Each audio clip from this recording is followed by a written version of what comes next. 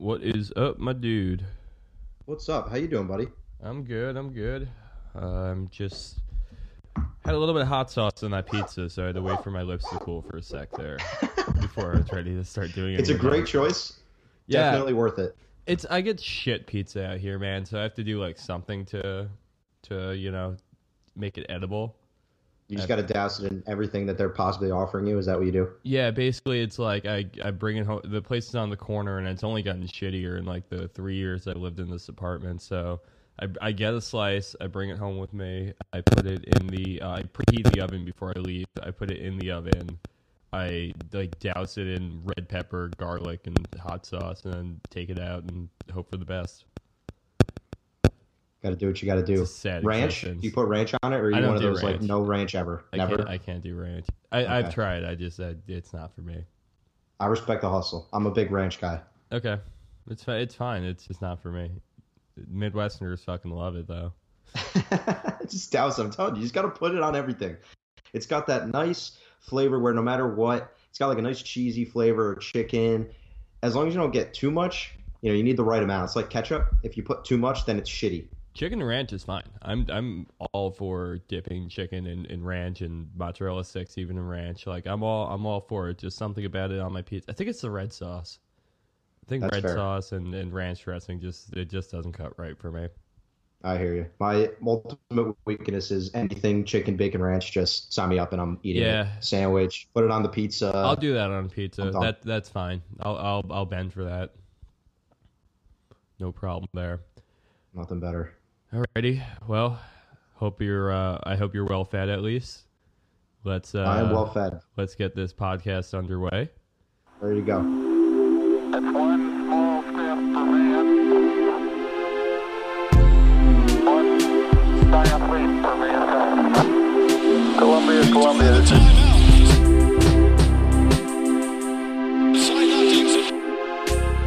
Houston, AOS, over.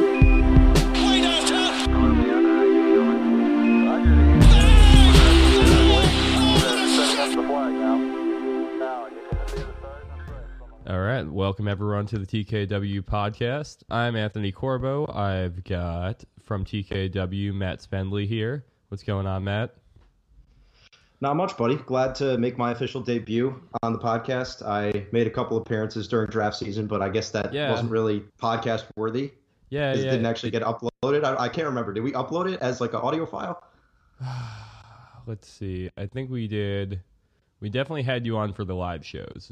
I did the live show for the lottery and the draft. During the live shows. Yeah. He's been the shining star. And then there were some other things. This podcast has been around for, I think this is actually like a year this week that we started off this podcast. We've come a long way as far as technical advances are concerned. So Matt has tried to be on before, and I think there's some lost audio somewhere. So welcome, officially. Let's get this thing underway.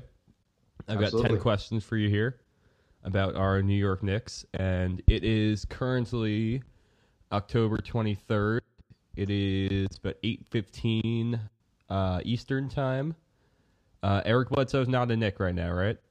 Nothing. Not a Knick, as far as I know. I got my phone right here. Get all the notifications if anything happens. As of right now, it's just, oh God, my background's still Gary Sanchez. All right, I got to change it. All right, so you know where we stand. So that's where we're taking this from. So Matt, let me know what are you feeling on Eric Bledsoe? Where do you think he ends up? What do you think the Knicks' odds are for him, and should they really be pursuing him seriously? Okay, so I want to preface this by saying that I've been a huge Bledsoe stan for a long time now. Back to his Clippers days, even at Kentucky, I was a big fan of his. So when he got traded to the Suns initially, I was ecstatic. And to think about that trade in hindsight, too, the Suns just gave up Jared Dudley to get him. So, I mean, they're doing that trade 11 times out of 10. Yeah, definitely. To redo that. But as far as the Knicks go for Bledsoe, I mean, it's just, does he make a lot of sense for this team? That's what you got to ask yourself. They need point guards, obviously, because we'll get into their putrid point guard play later on in the questions, I'm sure. And Bledsoe does fit their timeline, but the bottom line is you know what they're giving up if they're getting him, and that's Ntilikina, Hernan Gomez, and potentially another asset. Is that something you want to part with? I'd rather not. I think that they already My have enough. my Yeah, go thinking ahead. was that either one of Hernan Gomez or Ntilikina would be enough to get him. You think so? I kind of floated some trade machine things out earlier today. I thought maybe Dotson may be an attractive piece, like Dotson, the Bulls pick that we have this year, and another second somewhere down the line. Plus, the salary to make it worth the Courtney Lee, or you could get away with like Lance Thomas and like someone else that might be a little bit more valuable and make that trade happen. But yeah, it's just not attractive enough, especially when I saw like Emmanuel Moutier's name floating around from Denver. That's when I kind of knew that short of first round picks and like heavy protections, I'm sure we would put on that. Like we just didn't have the attractive pieces to make it happen, and I don't think the Knicks were willing to part with Ntilikina. And I think anyone Correct. that really thinks that we should have been willing to part with Ntilikina is definitely overreacting. Am I right in saying that? Too soon, exactly. Of course. It's the second game. It's the second game of the season that just ended. We're getting in the beginning, and people are already freaking out about Ntilikina. Again, I think we'll get into him a little bit later. But I think to your point about what the Knicks are giving up, I just don't. Dotson's just like he's nothing right now. He's a second round pick that we saw some good things for him preseason, but he's done nothing. He's played very sporadically. I don't think he adds anything.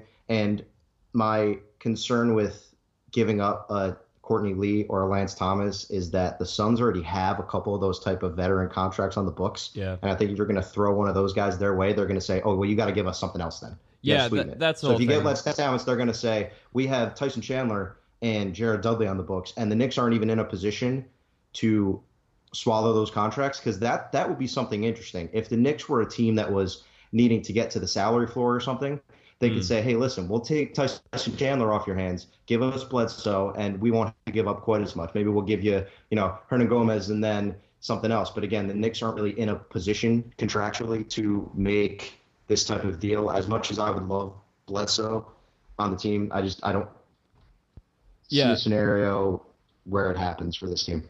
Yeah, they were in a really weird position, the Suns, where they could either take on younger assets, they could take on veteran pieces that would help them now, or they could clear out some dead weight.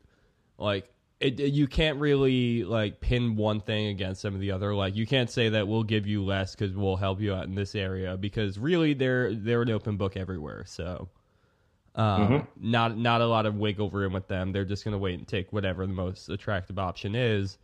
Right now, I think that's looking like Denver's got probably the best options. I think Milwaukee's probably the best landing spot for him, but I don't think they're really honestly pursuing that. And if I'm Denver, I give up Moutier in a heartbeat to get Bledsoe. I'm not a big fan of Moutier's. We've seen him struggle to shoot. We've seen him struggle to really run an offense. And the Nuggets have, I know we joke a lot about Jokic amongst ourselves here, and I'm sure there's been some chatter about him, and there will be the rest of the year on this podcast, but he's basically your point guard. So they've been playing guys like Jamal Murray and Gary Harris at the one. So a guy like Moutier, to me, just doesn't move the needle much. So I think Bledsoe would be a much better fit. If I'm the Nuggets, I'd absolutely be putting Moutier on the table saying, listen, we'll start here. Is this going to get it done, or are we going to have to give up more? Yeah. And then just kind of taking a look at where Eric Bledsoe is right now. He's on contract for this year for $14.5 million. Next year is a straight 15. Then he's an unrestricted free agent from there. Yeah. So I mean, like giving them Courtney Lee in any situation is just, he's an $11 million contract for this year, next year, and the following. So you're tacking on another year of big money onto them, and that's not going to do it for him. Yeah, and I mean, that's a nice contract that Bledsoe's on too. Let's not forget that part. Yeah, 'cause that was it's signed. good. I think that was a max deal before they changed, before they agreed to the new max contract. So that contract looks nice compared to what some other guys are making in the NBA. Bledsoe for 15 is a great contract, which again gives the Suns a little more leverage. But you wonder how much leverage they really have after he tweets, "I don't want to be here," which just hysterical, because I follow him. Because again, one of my favorite players, and I saw it, and I was like, "This can't be real." Yeah, it's one of those things that you expect him to delete it, and then he didn't, and I just have so much respect for that he kept it up, and then tried to say he was at a hair salon, He was which at the hair just salon. I think he was at the hair salon, and he was there like with like his mom or his girl or someone, and like that's why he just didn't want to be there. That honestly, to me, I read that for the first time, and that's what it sounded like, and that's what's been sticking around in my head. But It'd yeah, be a huge coincidence if that happened, and they fired Earl Watson 2 hours later, and their GM said, "Yeah, he told us he was at the hair salon, but we think he's full of shit." So ridiculous. Hysterical. Yeah. All right. Well. So we'll see where he ends up. I think we're still in the running technically, and but we'll see. Moving on from that, so we kind of touched on the trade assets that the Knicks have, but as far as we have Billy, we have I guess Dotson, but who else would be trade assets for the Knicks that they kind of would feel more comfortable parting with? If you're the Knicks, yeah, you got. Every team, if you're going to want anyone of value, is immediately going to look to Ntilikina. They're going to look for picks because the Knicks, in terms of assets, don't really have anyone right now that they're going to deal that makes a lot of sense. You look at guys like Cantor, who teams don't want him. There's like we talk about Lance Thomas and Courtney Lee, who might be guys around the trade deadline that get moved, but these guys are not going to demand anything in a trade. The Knicks will be lucky to get any sort of piece back that's an NBA-ready talent. And beyond that, you're looking at guys like Kyle O'Quinn, who is another guy that is along those same lines, a veteran that is going to give you good minutes, but teams aren't going to be clamoring to get him. He's a guy that when you're at the trade deadline, teams are in need of a big. He's on a nice cheap contract for this year and next year, I think. The Knicks right now are not in a great position to make any trades. They just need to stand pat, let this season run out, and make your pick, make your first-round pick, do the necessary research, really feel confident, because based on how they looked in the first two games, I'm really struggling to believe how they'll hit their over of 30.5. I don't see how this team wins more than 30 games. Yeah, I especially the first two games of the season have not been promising for them hitting that. I mean, I was pretty high on them. I thought they'd hit somewhere closer to 30 and even above 30.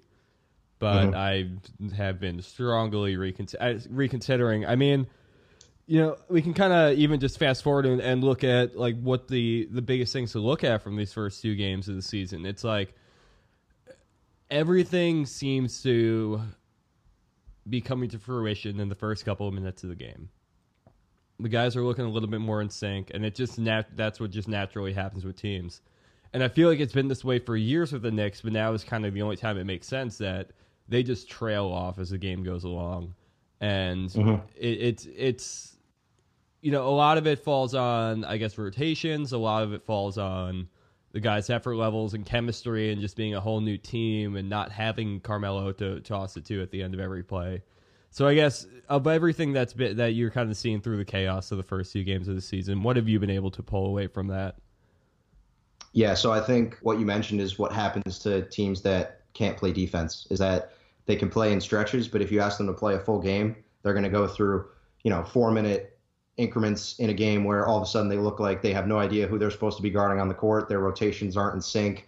The big men and the guards are looking at each other like, what are you supposed to be doing? So defensively, we knew this team was going to be terrible. We knew it, and there hasn't been anything to dissuade that notion at all. As far as just some takeaways, I had a few. We'll do some quick hits, and then if you want to get into any more of them, we can certainly do that. Sure. Their starting lineup has been bad, very bad. It's seen the most minutes. Sessions Hardaway Jr., Lee Porzingis, Cantor. It's been just atrocious defensively. Offensively, they're putting up like an 80 offensive rating and a 112 defense or something like that. Their net rating is just really, really bad. Wow. They're running the pick and roll a little more, which isn't surprising because when you don't have Melo to take up all those ISO possessions, it's not surprising to see them want to move the ball a little more. I've noticed on defense in the pick and roll, their bigs have been attacking the ball handlers a little bit more, like jumping out to hedge. So I think you have to do that when your center is Enes Kanter and he can't protect the rim because as much as Porzingis can, he's not guarding guys that are attacking the rim, which I'm sure it's another discussion that we're going to be having all season about Porzingis, what position he should really be playing. And then they've been giving up a lot of threes, but teams haven't been hitting many threes. So they're giving up like the fourth most threes, but teams are only hitting 30%, which is obviously below. And teams are going to shoot better from three if they keep giving them these opportunities. And again, 2 games, small sample size, but if we're not overreacting, what are we doing here? Yeah, very true. I mean, that's the whole reason why we can get 10 questions out of 2 games. But my whole thinking is that here's my, I guess, takeaway from all this is we've been clamoring for ball movement for years now. And it's finally here. It's definitely coming with a lot of turnovers, though. Yes. Yeah, I think that I don't know. I guess that comes with better guard play, and I guess that comes with us like kind of figuring out and giving guys like presenting players the position to succeed. I think will help us turn down on that, on all of the turnovers and help to make the ball movement actually be conducive to buckets and not an 80 offensive rating. But I mean, that's really the biggest thing is that it's going to take some time for these guys to be able to find some roles and mark their territory on the court and feel comfortable knowing when each other are ready to score the basket. Yeah, no doubt. And when you're looking at a team that doesn't have a point guard, essentially, because Vermont Sessions is obviously the worst starting point guard in the NBA. I don't think it's even a question. By a margin. So when you're who's the second worst point guard in the NBA? I'm trying to think. Who's the second worst starting point guard in the NBA? Because there's no way Sessions is not the worst. Yeah, no, he's definitely number 30, and it's like every option the Knicks could plug in here is going to be number 30. Like even right, Frankie's the only one with potential, but that's a very loaded thing putting him in as the starting point guard. And the Knicks don't even have a secondary guy. Like I'm thinking of when you think of who the Sixers have been tossing out for a starting lineup, they don't really have a point guard per se, but they're tossing out Ben Simmons. He's their point guard. Same thing with Giannis. I mean, I was going to say like the Clippers now that like Milos is gone, but they'll just put Beverly there and they'll be. Oh yeah, and Beverly's good, and that's another guy. Blake Griffin is basically their secondary playmaker. Isn't that a wild thing? I love it. I have been on Team Blake being a playmaker forever. I love to see it. I don't know how I feel about him shooting so much, but you know what? If he's going to be averaging 5 assists a game, getting that offense going, I'm totally with it. I was really upset to see Chris Paul go down too, because Clippers have been my second favorite team for probably since Chris Paul went there. Yeah. Who's running the point? Chris Paul obviously on Houston now, but it just is. So I've been a big fan of his, and then hopefully the Clippers can keep it up. This is actually a very real question, but who is running the point in Chicago right now?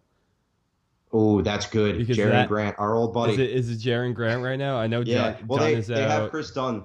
But he's injured, right? And he's going to be back soon. But there's no reason to think that he's any better than the second worst. All right, yeah, it's definitely your hometown Chicago Bulls. I am. It's heavy competition. Anyway, let's focus a little bit brighter. At least there was kind of one thing that looked to be working in Detroit. At least, Enes Kanter and KP looked like they were playing well together. Underneath the basket. I mean, like at the beginning of that game, it was the two of them and nobody else. Kanter was just dominating underneath. It was giving Porzingis a little bit more room to be comfortable in the mid-range. I thought that looked really, really good. I hope to see some more of that in the future. But what do you make of that? And what's that kind of do to the center rotation now? So Kanter is, I'm trying to think of an analogy. He's like a beautiful, beautiful piece of jewelry. And you look at it from afar and you're like, damn, God damn, that is gorgeous. And then you pick it up and you realize that it's cheap and not actually what you thought it was. Because, and let's just get one thing clear. Enes Kanter is very good at what he does. He is a great post player. You can feel confident throwing it down to him. Even if he gets double teamed, he's going to put it in the hoop. He is a exceptional offensive rebounder, has a good nose for the ball. But he's so limited in what he does, which is exactly why I mentioned before that no one really wants to trade for him because his role is so limited. And it's hard to field a good team when you're playing him 25, 30 minutes. It's just a fact. Right. So while I thought him and Porzingis would be a good fit together just because you can get Kanter to demand those touches down low. Hopefully you get Porzingis in the corner, you get Courtney Lee in the corner, and Kanter can make those passes when he gets double teamed and the defense collapses in on him. But it's just made it really hard on defense. And we knew that was going to be a factor going in, so it's not surprising. But just seeing it before our eyes is a little, I don't know if sobering is the right word, but that's kind of what it's been, just to see it really be a reality that the things that we had speculated before the season. So you're saying essentially this is going to be a fluke, but what's that mean for the rest of the rotation then? Okay, so let's like talk who would you rather see next to KP right now if not Cantor? Well, here's my thing. Okay, Yeah. I don't want. Please don't turn off the podcast after I say this, folks, because I want you to hear me out. I want us to seriously think about this, Knicks fans. Really dig deep and think about this. You ready for this question? Oh, I'm ready. Okay. What is the real difference between Enes Kanter and Billy Hernan-Gomez? What's the real difference? Now let's go through it. Both are bad defenders. Sure. Hernan-Gomez is still young, obviously, but he hasn't shown any promise on that end. Both good rebounders. Kanter's better on the offensive end, but both good rebounders. Mm-hmm. And they are both good post players, but Hernan-Gomez was not great in limited opportunities last year, even though he looked good. He wasn't scoring a ton of points per possession, so it's something we could see improve. I'm getting really worried about us getting our expectations too high for Hernan-Gomez because I think his ceiling as a player is limited. And it's making me a little worried because I think he's a better passer than Kanter, which is a really good skill to have as a big man because we've seen him pull out some of those nifty passes overseas. And I love Hernan-Gomez, don't get me wrong. But the more I watch, I'm just like, what more is he going to provide to this team? And I want to have a great discussion about that with everyone because I think that's something really worth digging deep and thinking about. I think so play. as well, and I think that every concern that you've brought up is like totally valid. We can really only speculate about it at this point because even when it's just about sample sizes here, it makes sense to go with Kanter because he's going to be the option that helps you win more. He's just the more tried and true option. I think he's more comfortable in his role. I think he's ready to give you what he can provide for an NBA team pretty much every night. He's solid, is what I mean to say. But when it comes, and we talked about, his skill set is what it is, and we know what he is because he's been in the league and done the same thing for 6 years now. Right, it is what it is, and and I think he is fine. He's comfortable with that. The team is comfortable with that, and that's cool. I think though, when you're stuck in a situation like that, and he is a better player than Billy Hernan-Gomez right now. He's much more talented on the offensive end just because he is more solid and he's going to be able to give it to you every play. But I think in this situation, you got to play for upside because it doesn't matter if they win or lose right now.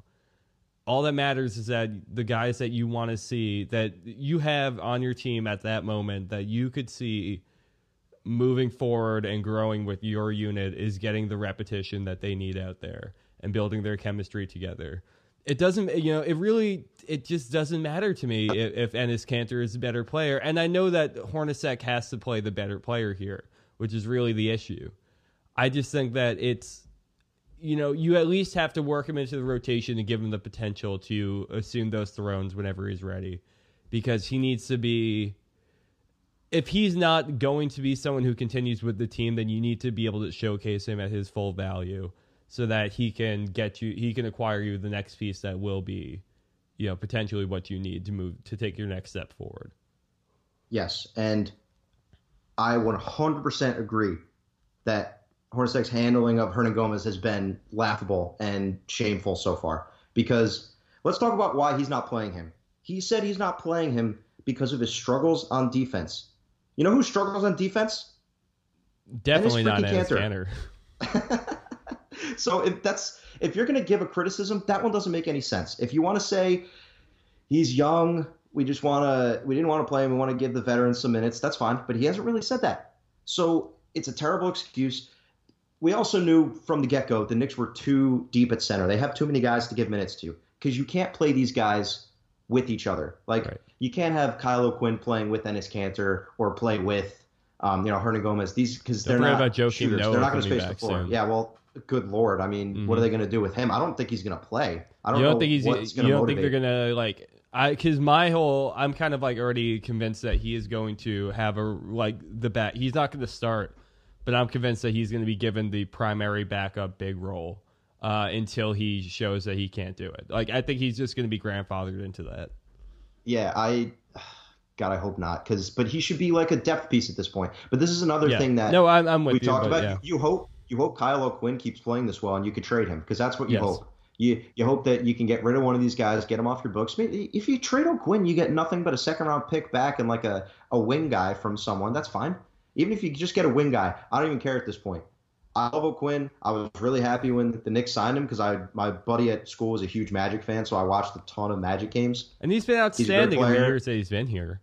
Right. He's done his thing. He's not a great defender, but he's really worked on his jump shot. That's gotten a lot better. He's become like locked down at that 18 to 20 foot range, which we didn't see from him in Orlando or in his early seasons at New York. You get 15 seconds of LeBron James out of him, as Ty said on the last podcast, every single game. Yeah, exactly. He's at least made the last couple of years bearable. Yes. So he's a guy the Knicks should definitely look to move. They just have too many centers. And if you view Hernan Gomez as a part of your future, then he has to play. He plays 15 minutes a game. That's fine.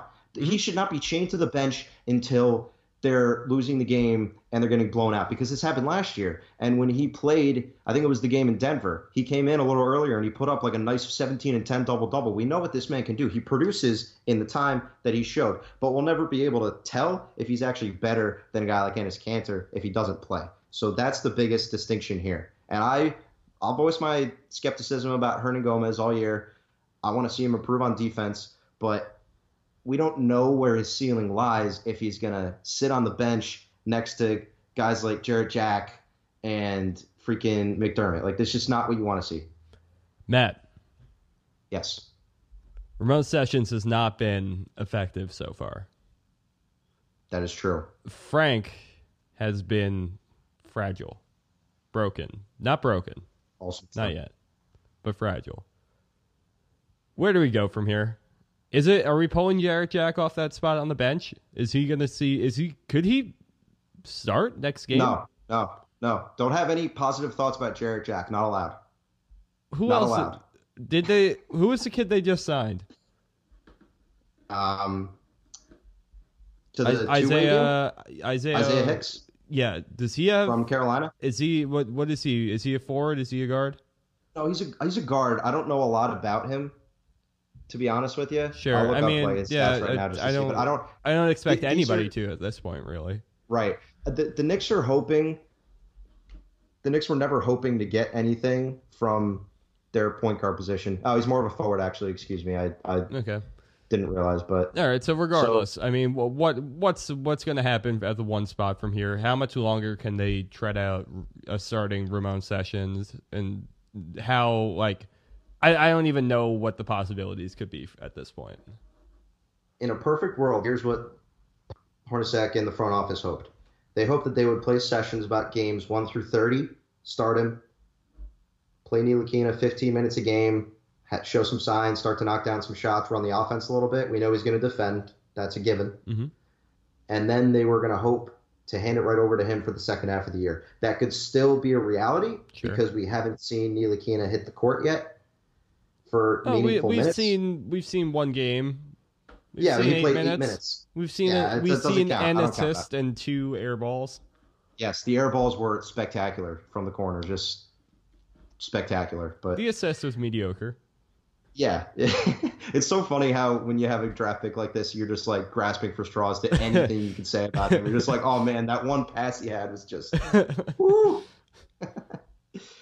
So I don't think the Knicks can do anything at point guard because we mentioned that trading is going to be difficult. Sure. They can always look to target. Like, that's something that we could look at, see, if you're going to trade O'Quinn, is there a point guard out there making, $4 or $5 million, the salaries match up? That's a backup that could immediately step in and be an upgrade at the point guard position for the short term. That's not going to affect you. Those are the types of deals that the Knicks could definitely look to make.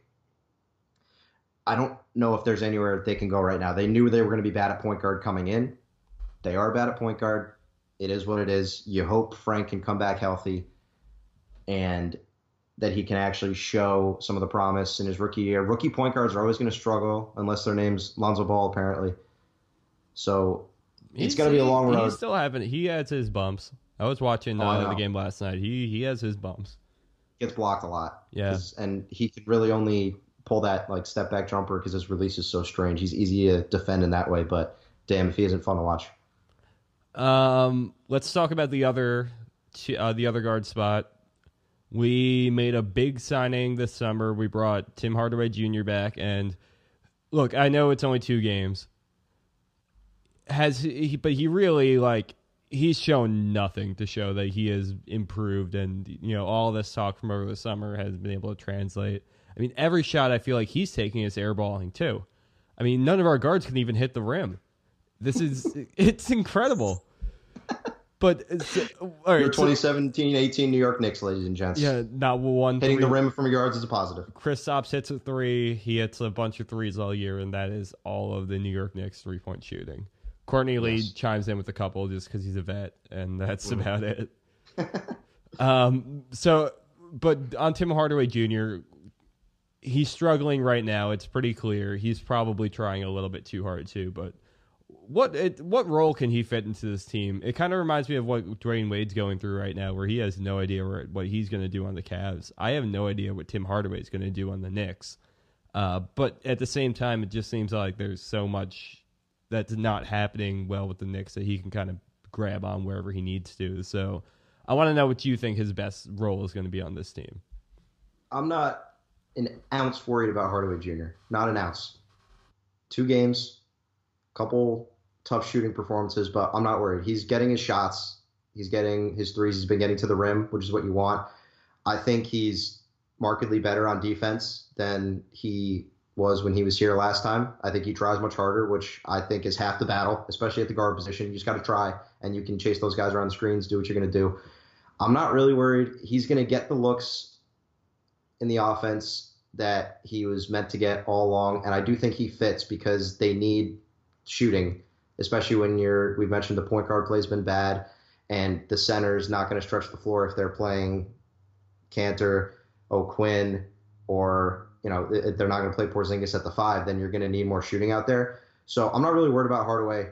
I think he'll pick it up. I think he's going to end up averaging anywhere between 15 and 18 points. So shoot 44% from the floor, hopefully 37 from 3. I'm really not too concerned about him, to be honest with you. Well, that makes me feel a little bit better. I really do want Tim Hardaway to work out. I just feel like every chip is against him right now. And he's got to be pressing. He's got to be pressing.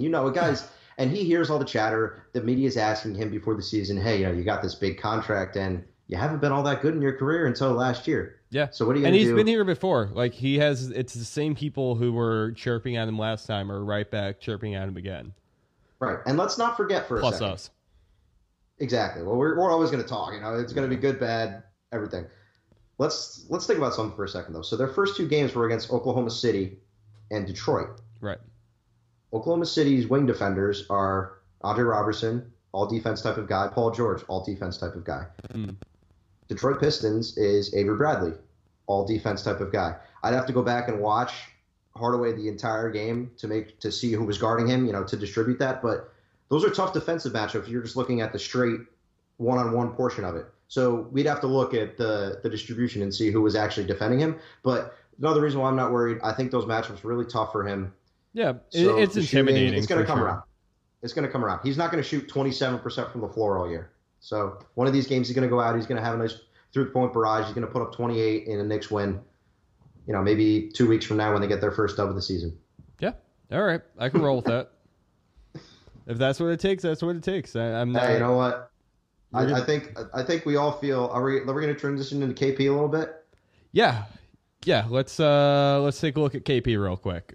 So I think before you ask a question, I'll give you a little. I'll set you up here. I'll throw you a nice meatball so you can set me right back up for you. Okay. So I think I saw every single Knicks fan retweets. I forget who tweeted it. So shouts to whoever did, but it might have been Network. I think it's Porzingis going for 40 and the Knicks losing should be what every Knicks fan wants. And I know it's agonizing from a fan perspective. We don't want to see the Knicks lose, even if we think we do. You know what I mean? Because we want to see them lose so they get a better draft pick. But seeing Porzingis do his thing while them also losing and not looking awful in the process should be the best result that we would hope for. Yeah. So, All right. Well, we can skip right to this question. This is what I wanted to go out on anyway. It's basically what you're saying right here. We should be hoping for 40 and 10 from KP every night. We should be hoping for monster blocks like he got on Melo, opening out of the season. We should be hoping for as 3 points from him. We should be hoping for post plays. Like we should just be hoping for dominance from him. It goes to asking all these questions, everything that we're asking right now. These concerns at the beginning of the season, do they all matter as long as KP continues to dominate in the way that he has? Of course not. And nothing matters besides Porzingis being healthy and performing well on the same level. Then you have the micro concerns like, Ntilikina's injury, which is probably next on the totem pole. And then you've got, after that, I just don't know what as a Knicks fan you can get attached to with this team to actually care that much about, because you're looking at the veterans. And, Porzingis has been great so far. We know that. I've really liked his post game so far. Number one thing I was looking for going into the year for him was getting that post game working against smaller guys. All he has to do in the post. So he had Tobias Harris on him, Stanley Johnson on him when they played on, Saturday night? Yeah. And get the ball in the post, take a dribble, turn around, and just put your hands up and bank it off the glass. And he did that a couple times. He got fouled because what can these guys do? They're going to put their hands up. They're going to hit him on the arm. Yeah, he needs to keep doing this, get his ass in the paint. They need to keep setting him up in the good spots. And he also needs, we've said this about him the last 2 years, when he's heating up, he needs to look at his team and say, you're going to give me the damn ball right now because I'm hot. And Melo's not on this team anymore. That excuse isn't built in for him, because we've been able to say in the past, they are feeding him because Melo has to get his touches, because Derrick Rose had to get his touches, all these different things. That's not here anymore.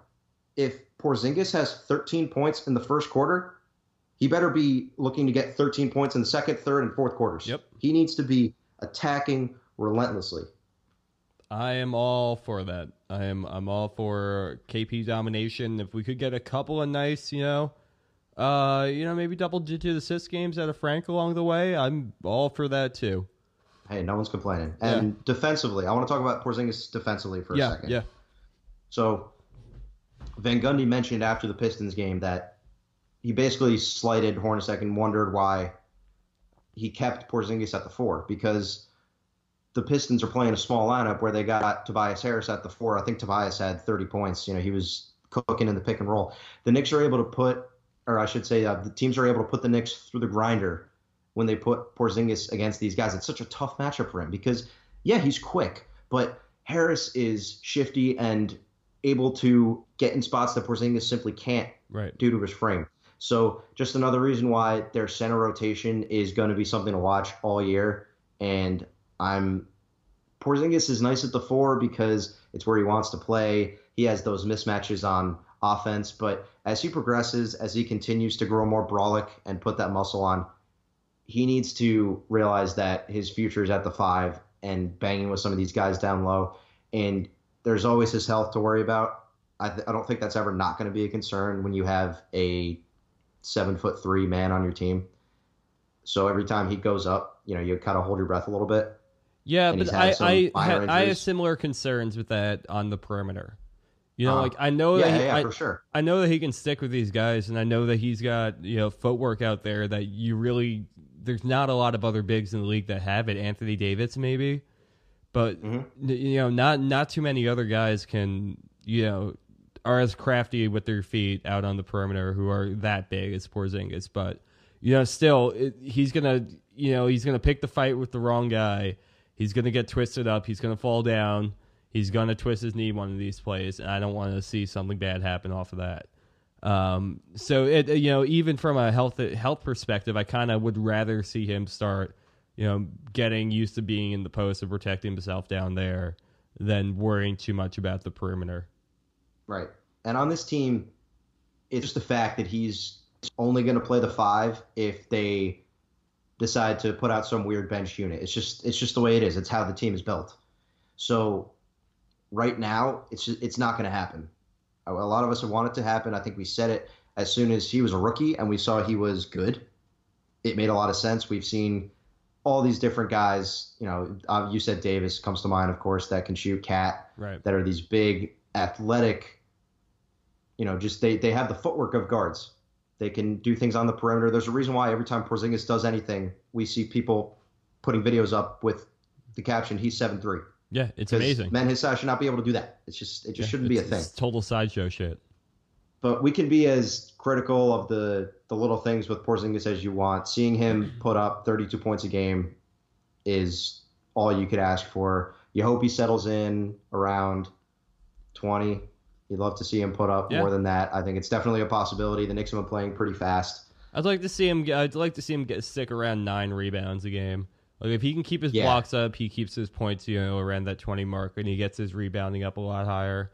And just the field goal percentage sticks with it, and he's just kind of I'm not even so worried about his stats. Those are all nice things to see. I just want to see his court awareness really pick up more than anything.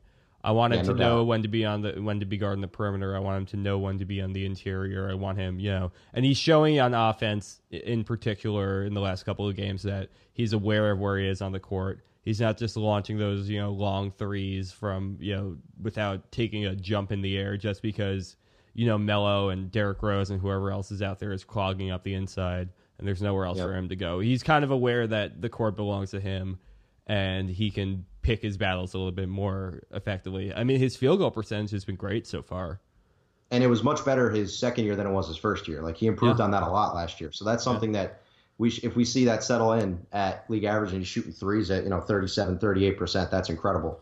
And the more threes they can get him at the top of the key, the better. That's a spot. Yeah. That is the money spot for him. Get him a pick and pop. Bring in the guard on the wing. Little dribble. Set the pick and pop. His release is so quick, too. That's one thing since his rookie year. He was a big guy. He was still learning into his body. He was still growing. His release is just lightning quick now, which, again, for a 7'3" guy is just incredible to watch. It absolutely is. At least, for all that we get put through, we'll always have our ray of light at least. And he's always something. After the game, we can have a positive feeling.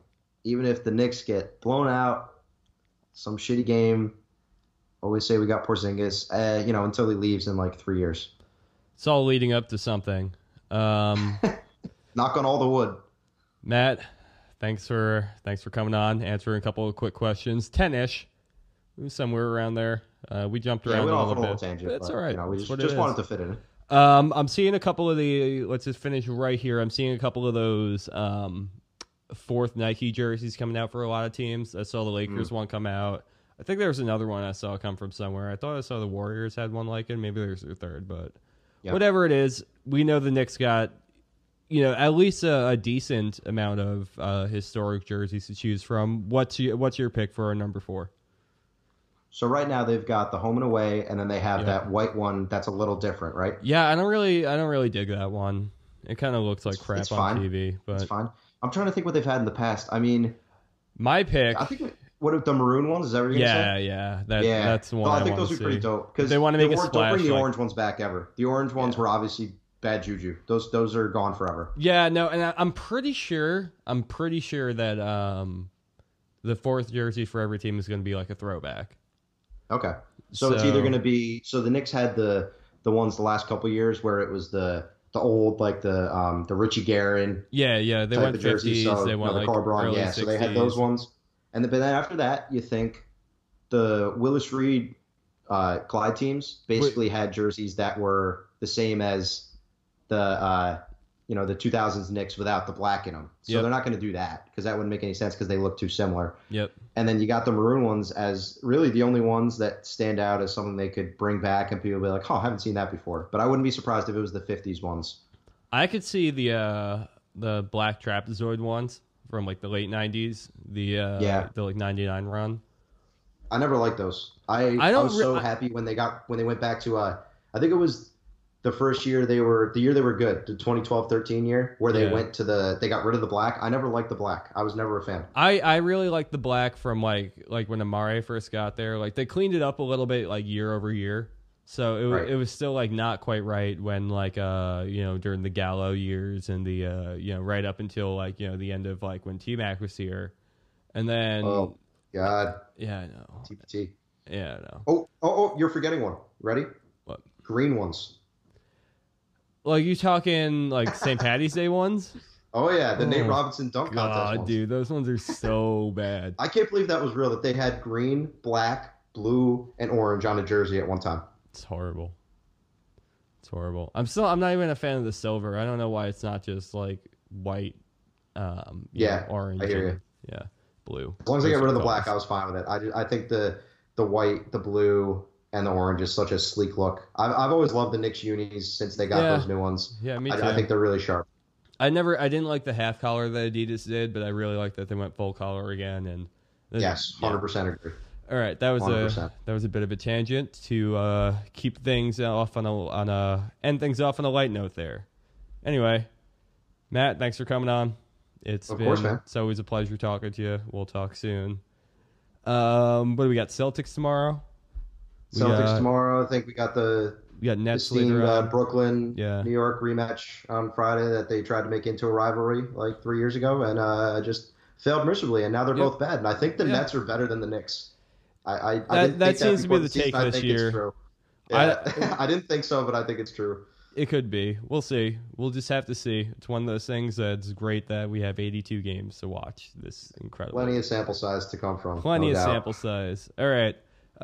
Everyone, check out the Knicks Wall on Twitter. We got at the Knicks Wall. Matt, what's your handle? It's my name, at Matt Spendley. At Matt Spendley. Keep an eye out for Summer's writing. Keep an eye out for a lot of stuff coming from the Knicks Wall this week, I do believe. What else should I plug here? I think that's about Keep it. an eye out for our Knicks Film School columns on Yeah, Fridays. Knicks Film Big School. hit from our boy Jeff Malone. That's right. He's the man. Dude's really just doing outstanding stuff with those things, really picking the game apart and making it easy to see. So, shouts to JB. You're the man. Subscribe to us, please, and leave us a nice little 5-star review because that helps out a lot and puts us in front of a lot more people. So, thanks a lot for everyone for listening. We'll talk to you soon. Bye, guys. Feet underneath you.